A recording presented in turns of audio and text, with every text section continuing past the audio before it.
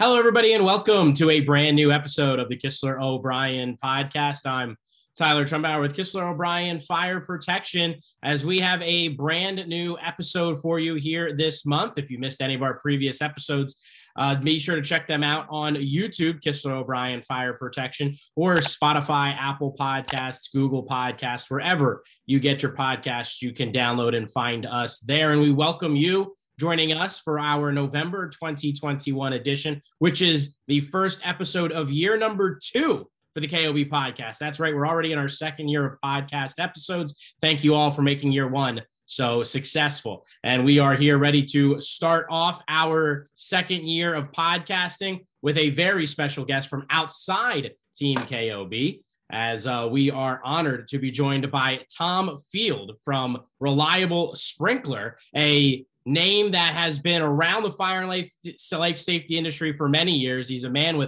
has forgotten more than I know, and I can say that with confidence. And he knows a lot, and we're hoping to get some of his wisdom from him here today. Tom, thank you for a few minutes of your time and for joining us here on the KOB podcast. Thank you, Tyler. Happy to be part of it. Absolutely. Thank you once again. And as I mentioned at the top there, obviously with Reliable, you're a territory sales director in your current role. You've been a industry veteran. You've seen it from all different angles. But in your current role, what do you really focus on from a day-to-day aspect?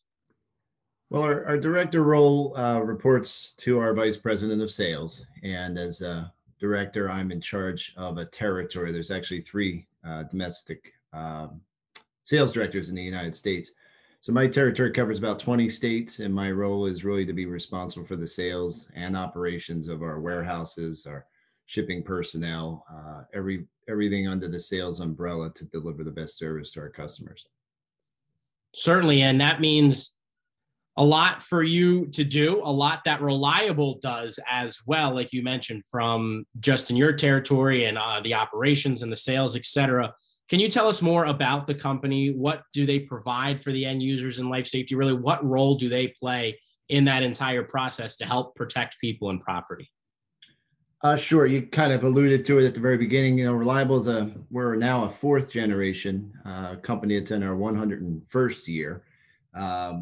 We've been leaders in the fire protection industry for many years. We're still family-owned business that really strives to deliver the highest quality products to our end users, and still has a very family-oriented management approach. And really how we reach our customers is the mission statement's always stood at Reliable, really to provide the highest quality sprinklers, provide a complete line of system components, also deliver the highest level of customer service, provide innovative solutions, and really work with our customers as strategic partners. We've always strived to maintain those relationships. And the Fee family that owns our company has always been committed to the fire protection industry from a leadership standpoint of serving on the committees at NFPA, NFSA, AFSA, and have always strived to ensure that we, as a whole company, but primarily our ownership, also gives back to the industry every day.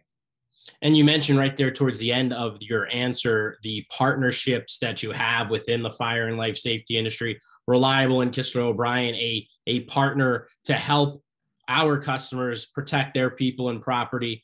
What can we do working together? What do we do for our customers so folks kind of see that understanding of that pipeline, if you will, of when a company like Reliable, Kistler O'Brien comes together, and what that means for their business and their staffs? Well, I've always admired the way Kistler has continued to innovate and find new ways to, grow with their business. And Reliable strives to do the same. We want to be the world leader in innovation, new ideas, really provide the best products and the best service to our customers. We've worked in some of the special hazards arenas that you folks work in, but never in gaseous systems and the like. So that's kind of a specialty that you folks are involved with. But really, as a partner, we can sell you valves and sprinklers and any system components that would go into any one of those systems that you folks may install. So that's really our focus as a company. We've expanded our manufacturing facility just recently to include 500,000 square feet of manufacturing space. So it's giving us the best capabilities within the industry. It's state of the art. We're using robotics, we're using manual labor, we're using everything that we can to turn out the best products. And our ownership, as I mentioned, the Fee family, really strives the quality of the product, and we'll never find a way to try to lessen the quality by trying to make something a little bit more efficiently. Certainly. And we talked about sprinkler systems here thus far, going to be the focus of the conversation. How important is it to have the proper system for your building based off what it is designed to protect within that building, and then also, what type of building it is? So how important is it to not just say, hey, we need a sprinkler system in here to check off that box for the officials for inspection, but to have the right one with the right, just kind of design and application for what they need? How important is that? It's vital. If you have an unheated warehouse, you have to have a dry system. If you have a data center and you don't want water on those servers, you want a pre-action or a deluge system that would protect the servers from water damage. Your traditional commercial building is a wet system with traditional supply to the systems. But what's critical in our industry and what's vital to the success of our industry is really having properly designed systems, and not just properly designed and installed, but maintained systems so that we can maintain the integrity of our industry and continue to provide the key component of why we all go to work each day, which is to provide life safety. So very true, and a good point, and something that seems to continuously be an underlying theme, regardless of what system or service we're talking about throughout these podcast episodes, is that the maintenance and upkeep of these systems cannot be overlooked, cannot be pushed back, and the importance of them. We started this podcast 13 months ago, as I mentioned, and gone through the pandemic, and we talked to business owners and those on the front lines who work with business owners, and they stress that importance that there may be budget problems within businesses over these last 13 months. It's been hard for a lot of industries, but one of the areas you can't cut back on or try to save on is your fire and life safety system. So very good point there as well. Something else I mentioned, I was talking to some folks leading up to this episode today, talking about sprinkler systems, is that we see them a lot in Hollywood, TV shows, movies, and how that's portrayed on those shows, not really accurate. We know there's a lot of things that are movie magic, but none that is far-fetched there. For our audience, can you kind of maybe parse out what is fact and what is fiction from what we see on the big screen? Sure.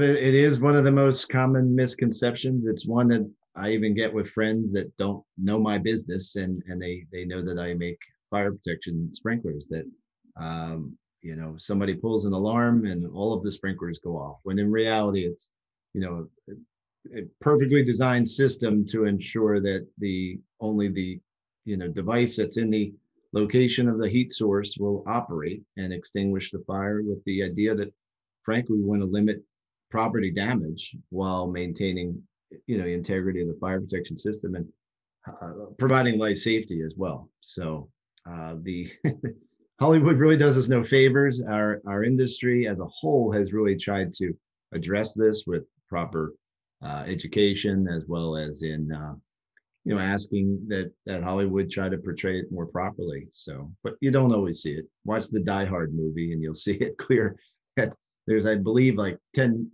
floors of sprinklers flowing when they pull an alarm or have an explosion. So it's not reality. Right. Yeah, absolutely. Certainly something that you grow up and you just think, but you're right. A properly working sprinkler system is not that, but won't work for the storyline either for Hollywood. So somewhere maybe we can meet in the middle for them as well. So more education kind of helping us out and helping our audience out that may not know that much about sprinkler systems. The letters MIC obviously stand for microphone, something we're using here to do this podcast episode, but not exactly what we're talking about. What is that? How does that affect the piping and systems overall? If you kind of dive into that for us. Yeah, and it's funny, not many of us are experts in this. It's evolved over the last, I would say, 10 years. where it was called microbiologically induced corrosion. But now they're just calling it corrosion because it's based on oxygen in the pipes, and it's happening in wet systems, dry systems.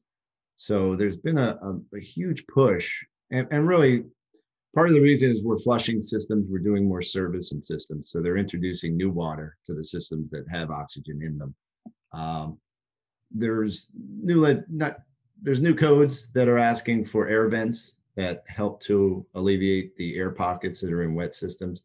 But really, the best way to protect your system, especially dry systems, is using nitrogen, which is a dry gas and provides a way to actually dry out any residual water that's in the pipe that can corrode it, really. And it's eating in the inside of pipes that are, Schedule 10, Schedule 7, which are thinner wall pipes than what we had installed, 20, 50 years ago, which was Schedule 40 pipe. So it's created a challenge. I would say the nitrogen generation products that are out there are very successful at what they do. And we've had a lot of success selling them.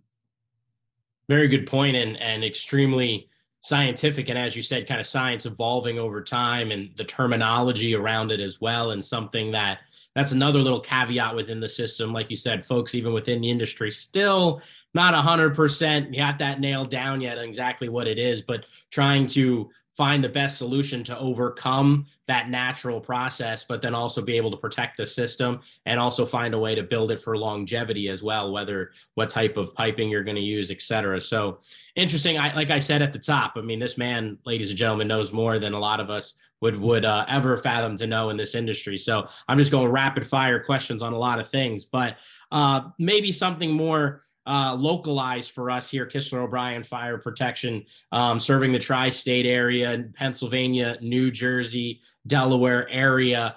The winter months are coming. That's unfortunate for me. Maybe some folks like the colder weather. I'd rather wear shorts year round. But with that colder weather, then comes the problem of frozen pipes that businesses need to deal with. And as we know, that can certainly be an issue as well. And kind of what should business owners do for the best plan of attack for those frozen pipes? I mean, is there anything they can do? Obviously, they have life safety partners like us to think about, to be able to call, and we're there for emergency service 24/7, 365. But what would they do maybe to be proactive about it?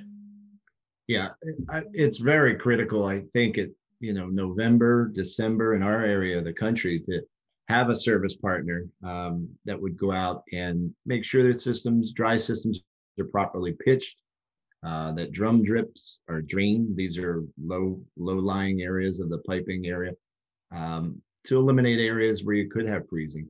I always tell contractors to make sure there's vents to the buildings, that they're properly insulated. So we, in this particular market, we do get quite a bit of what you call freeze ups. And it was a concern last year in particular where we had a rather cold winter.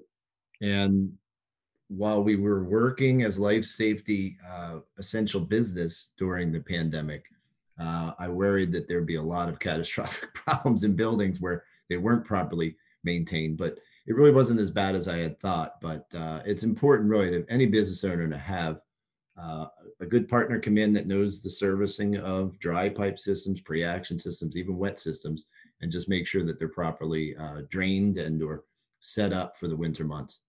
Right. And what to keep in mind for those business owners is the timing of it all. Is we've had a few frosts. It seems like the temperatures will continue to drop as we get to the end of the month of November and the start of December, and the official first start of winter on the horizon.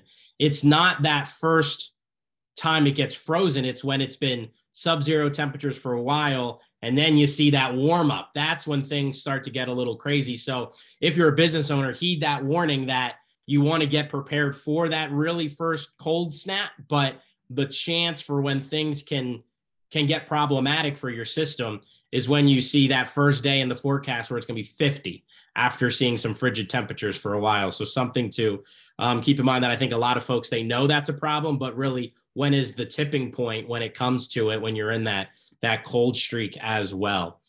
Sure. So we talked about the COVID-19 pandemic a little bit earlier, and that's been another recurring theme within our podcast episode is how the fire and life safety industry has adapted, evolved, and how working with business owners across all industries has changed because of that. Now, another topical situation question coming here with you based on a situation ongoing affecting all industries across the country and potentially stemming from the lingering effects of the pandemic or the supply chain issues that we hear about on the news day in and day out. How is Reliable handling that? I know you just talked about you got a lot more square footage of warehouse and operations there. And now we have issues where maybe getting that equipment and that material to your warehouse could be problematic. How's that been for you guys?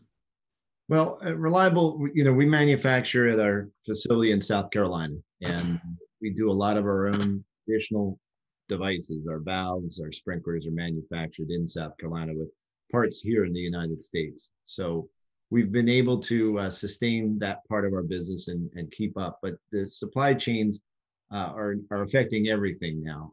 We have components that come in from overseas that are sitting on docks in ships, and it's just created a logjam, really, of parts that we have personnel. We have this warehouse, a manufacturing facility that can produce product. It's just that sometimes you're waiting on parts. For the large part, customers understand it. As my VP of sales likes to say, if anybody's not familiar, it's pick up the newspaper. You see it every day.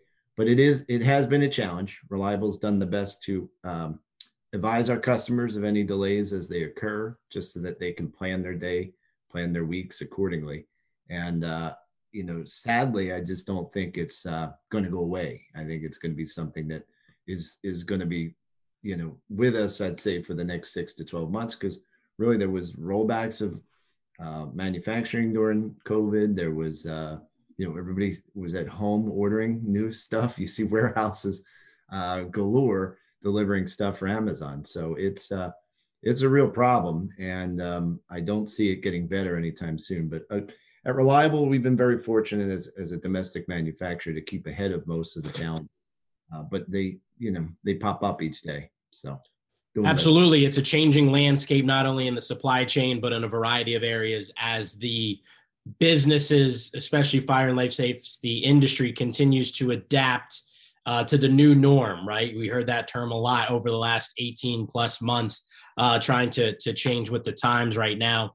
Last question for you, trying to wrap this up. Something I've asked a lot of guests as well over the months is, and I think you have a great perspective on this as a veteran of the industry, is where do you see the fire and life safety industry going from here? With we just talked about supply chain issues making people pivot, technology allowing for advancements in certain systems and panels, and you can have remote technology to be able to diagnose problems from a distance without needing to be somewhere.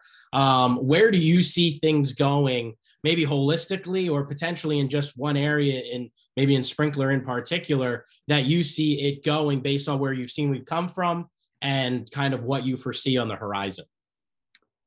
Yeah, the technological advances you spoke of are amazing to me, frankly, that you can check a nitrogen generator system from your cell phone and see whether it's generating proper purity levels, et cetera. So I see that advancement continuing on the electronic side. From a traditional, manufactured sprinkler valve product side, I think we'll still see some significant growth in our industry as we're doing more inspections of systems, which will lead to additional work in our service departments. I think we're going to see more with residential over time. Legislation has generated opportunities in certain states to ensure sprinklers are put into every building. There may be a time, 20 years from now. When I was a kid, I sat in the back of a station wagon with 7 other siblings with no seatbelts. Now you wouldn't think of moving in a car without a seatbelt. So I envision maybe 20 years from now, every home has a sprinkler in it, just to protect the life occupants.